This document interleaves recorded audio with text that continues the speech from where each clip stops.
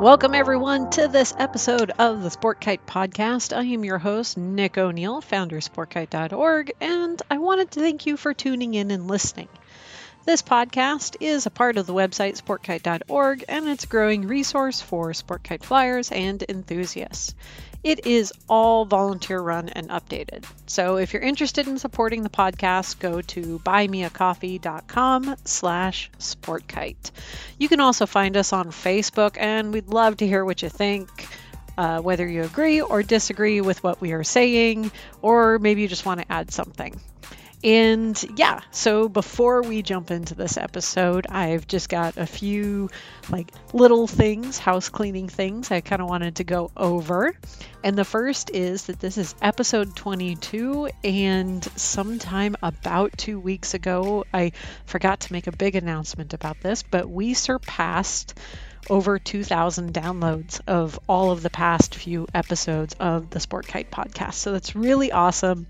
It means a ton of people have been listening to all the various episodes that we've published, and hopefully they've been learning some good stuff and sharing it with their friends or sharing it with their fellow flyers. So yeah, just want to give a shout out to everyone that has listened in and supported us so far. Thank you so much.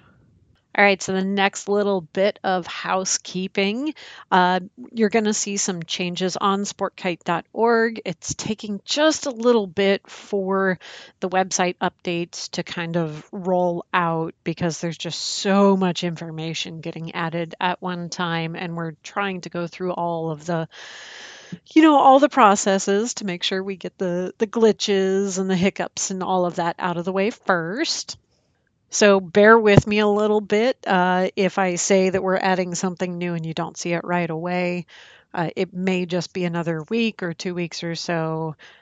All right, some of the other little housekeeping things that I wanted to put out there is that, yes, I realize that a lot of the Sport Kite podcast up to this point has been somewhat dual line specific with a handful of little bit of quad line interjections. So when we had Spence Watson and also talking with Scott Weeder, we had a little bit more discussion of quad line sport kites.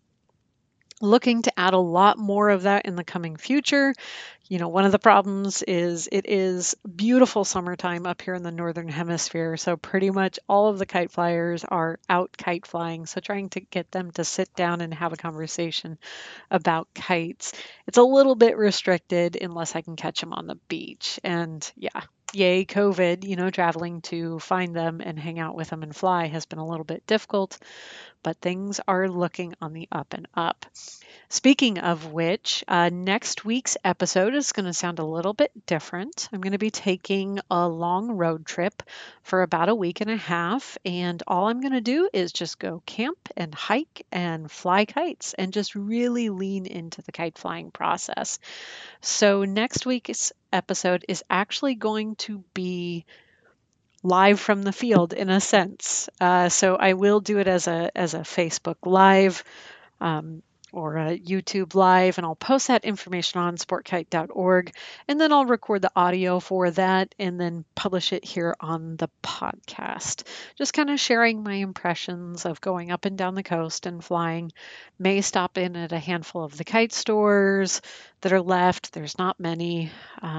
And just kind of, maybe interacting with strangers on the street and showing them kite flying or stuff like that. So I kind of have no idea what next week's episode is going to sound like, so bear with me if it's kind of an awkward one. But yeah, let's go ahead and jump into this week's episode. All right, so what I kind of wanted to talk about is a training plan.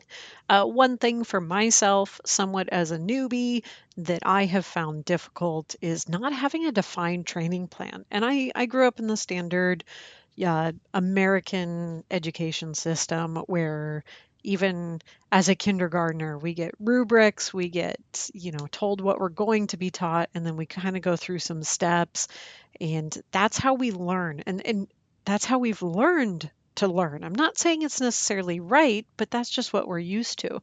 So when we're presented with trying to learn something that's kind of amorphous and big and out there, it's kind of daunting.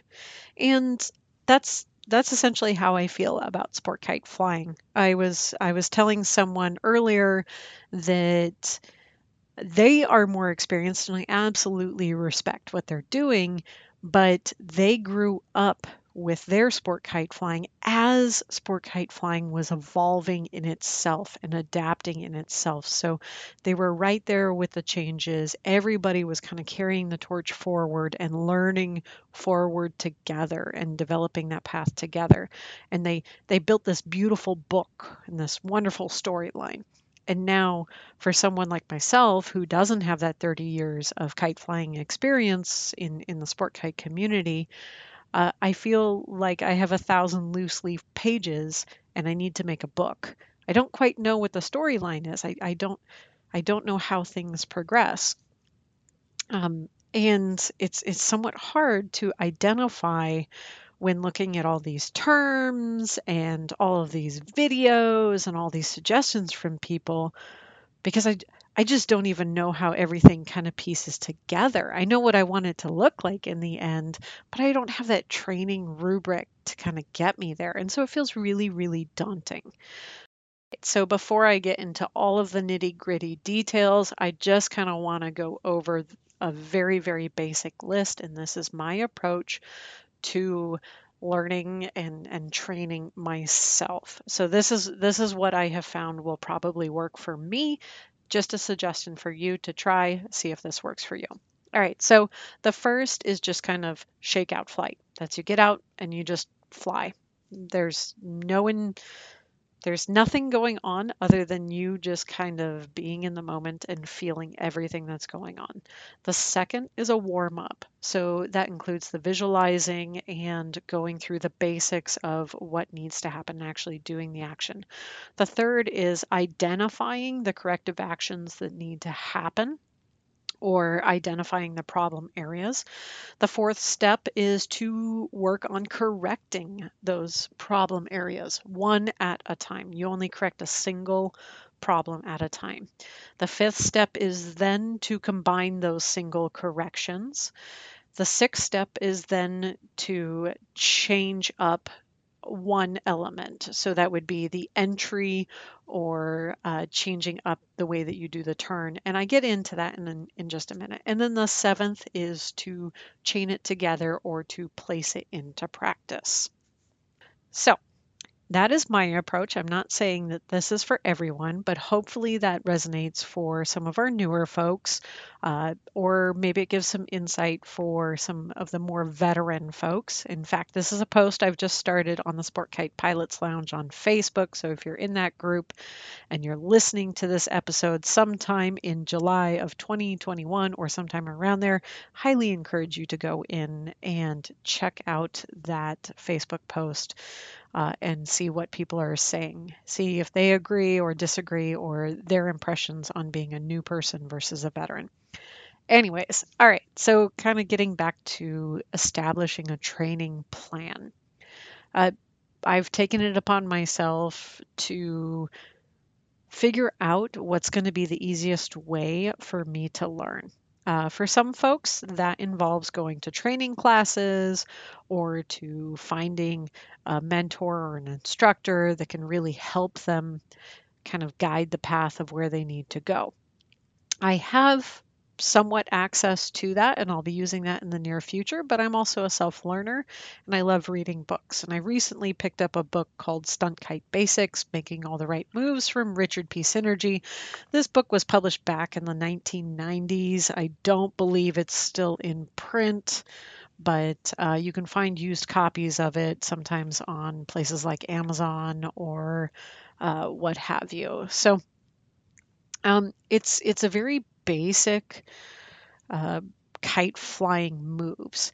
And really, what it is to kind of help define some of the terminology here is it is precision maneuvers, it is not tricks. And what I mean by that is that it is drawing pictures in the sky and doing shapes instead of making the kite do three-dimensional movements within the space. So This book applies to not only dual line, but it also applies to quad line, even though it originally was only written for dual line. All right, so it is thankfully broken up into novice, intermediate, and expert, and it has like, what is it, 12 different patterns for each one of those groups. So 12 patterns for a novice, 12 patterns for an intermediate, and 12 patterns for an expert. And the way that I chose to approach my training or my understanding of how I could progress my flying was I picked 3 maneuvers out of that novice category. And in this case, it's called a rowing maneuver, a diamond maneuver, and a pyramid maneuver. And what that is the rowing is if you were to draw a horizontal line along the bottom of the wind window and then you turn up in a nice even arc and you take a parallel horizontal line, you go to the other side of the wind window, you turn upwards and you do another parallel line, and everything is spaced out equally. Um, a diamond is exactly as it sounds. It is a square that is turned on its axis. So there's a point at the top and a point at the bottom and points out at the side. And a pyramid is obviously just flying a triangle. So these are relatively simple maneuvers to imagine and see in the sky. And so I figured they were good maneuvers to start with. And so my approach was first I went and flew about 5 or 10 of these, going both directions. So entering the progress of this maneuver from say the left hand side and then moving across the right hand side of the wind window and then swapping it. So I'm entering at the right hand side and then moving across the left hand side of the wind window. And all I was doing was just kind of getting a feeling of what it should look like and trying to identify where I might be able to tighten things up, where I saw that things felt a little sloppy. So if I noticed, my parallel lines in the rowing maneuver, so they should be equally spaced across the whole wind window. Well, if the kite is moving up and down while it's doing that, that's not very parallel. So that means that I'm getting kind of sloppy and bumpy in there, and that's something I should work on. Or when I'm doing the turns in the diamond, that should be nice and crisp, 90-degree angles. But if I'm doing these slow, lazy angles, and maybe I'm over rotating, so it's not 90 degrees, and so all of the sides of my diamond are not equal. So yeah, about the first 5 or 10 times of doing the maneuver, I just kind of flew it and tried to identify where I thought I could use some improvement. Now, again, this would be super helpful if I had someone there that was watching me and could point these things out, or even if I had my camera on and I was filming myself so I could go back and watch these things. But there really is something that's important about kind of tuning into the moment and identifying what is going on. Even if I don't have the skills to fix it, I can see what is going on. And these maneuvers are simple enough that I can imagine what it should look like. These aren't crazy maneuvers. And thankfully, this book does have diagrams and it has descriptions of how you should fly it. So it's fairly simple to visualize what it should look like and see where I'm kind of diverging from that. So after that first round, I then tried to hone in just one part that needed fixing of each one of those maneuvers. So if, say, with the rowing maneuver, which is those parallel lines going horizontally across the wind window, working their way up the kite window, so from the ground up into the sky. If I noticed that my turns were sloppy and my lines weren't parallel and maybe my spacing wasn't even, I just picked one thing and I focused on that and I tried to feel around and see where I could move my hands or move my body in order to achieve what I was looking for.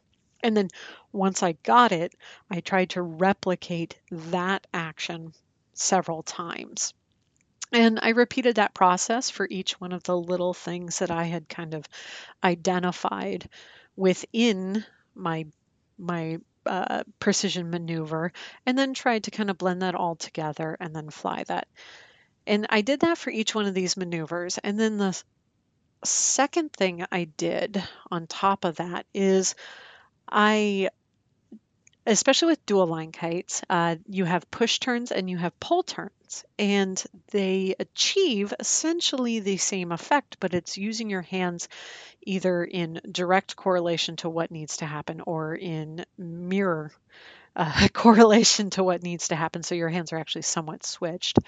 Um, and you need to be able to do both push turns and pull turns when it comes to some of the higher end tricks. So I figured this is a great time to work on muscle memory so that I can feel how I can do these things and kind of cement it. And I don't have to think about doing this when I'm doing more difficult maneuvers or tricks. All of this stuff will just come super naturally. So once I kind of repeated the process after doing everything with, say, all pull turns, all those maneuvers, and kind of working through each step and correcting things, then I would do it with all push turns and correct through each step. And then my plan had been to then take those maneuvers and fly them in conjunction with one another, so chain them together. And unfortunately, what happened is the wind kicked up a little bit too hard for the gear that I had. And so I did have to pack up and head out. So I didn't get to that point yet, but that was essentially my training plan. All right, so if I were to say that my approach to training is essentially a 7-step process when it comes to flying precision maneuvers, and I think it's going to be relatively the same when it comes to slackline maneuvers.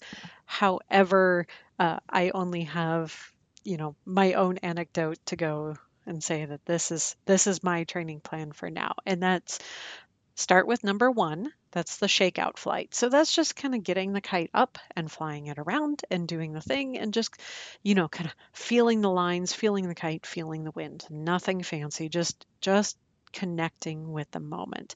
Step two is the warm up. So that's where I'm flying the maneuver and seeing where my starting point is. I kind of want to know where I'm starting from.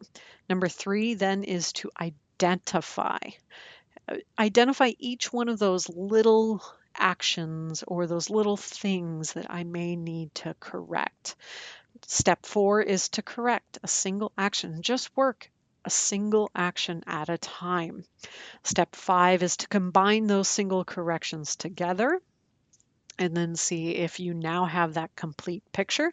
Step six is to repeat that whole process, 1 through 5, kind of with slightly different inputs or coming from a different direction, a different entry, a different exit, or in the case that I was doing here, using push turns instead of pull turns and also changing my entry point. And then the seventh and final step is to chain that into something else that you can do so that it kind of reinforces that positive action. All right, so there we go. There is my approach to training myself how to fly sport kites. Now, I know not every listener here will that apply to, but I know we do have some brand new folks who may not have access to those wonderful veterans that want to share all of their knowledge with them. So, this may be an approach that works for you in helping you to learn how to fly better. And before I leave on this subject, I just have to put this out there because this has been harped into me by several of the best flyers out there. Slackline tricks are amazing. They're wonderful, especially with dual line kites. But precision flying and being able to fly with a very defined tempo, controlling your speed, and really marking those corners and making them very, very precise, both in dual line and quad line, is truly the show of someone with skill. So taking the time to really hone and develop those skills and really make those the basic building blocks of your flying will immensely help. It'll help all of your slackline flying, and it'll make all your flying more complete, especially if you're looking at doing ballet or performance flying where you're going to need to incorporate some of those elements. So, yeah, do not put aside just flying some basic maneuvers as something super simple. So, all right. With that, I'm going to go ahead and close out this episode. And I want to send a very big thank you to all of you that have tuned in and listened. And a super huge thank you to all of the supporters who have gone to buymeacoffee.com/sportkite and chucked in a handful of change. It really, really does help keep this podcast going. It keeps the website hosted. It keeps everything kind of moving forward. So thank you, thank you, thank you so much. I cannot believe the support that we've gotten. It's super amazing. Anyways, with that, I'm going to go ahead and close out. I know I just said that, but I'm going to say it again. So I'm reminding myself, closing out. And I would love it if you share this podcast with your friends. You share it on Facebook, you share it on Reddit, you share it wherever you can. If you know someone who might be interested in sport kite flying, share this with them. Go ahead and give us a like and a follow on Facebook. And hey, if you feel like it, go ahead and give us a rating on your favorite podcasting platform. And yeah, we'd also love to hear from you. info@sportkite.org. All right, till next time, I am out, and I'll talk to you guys next week from the field.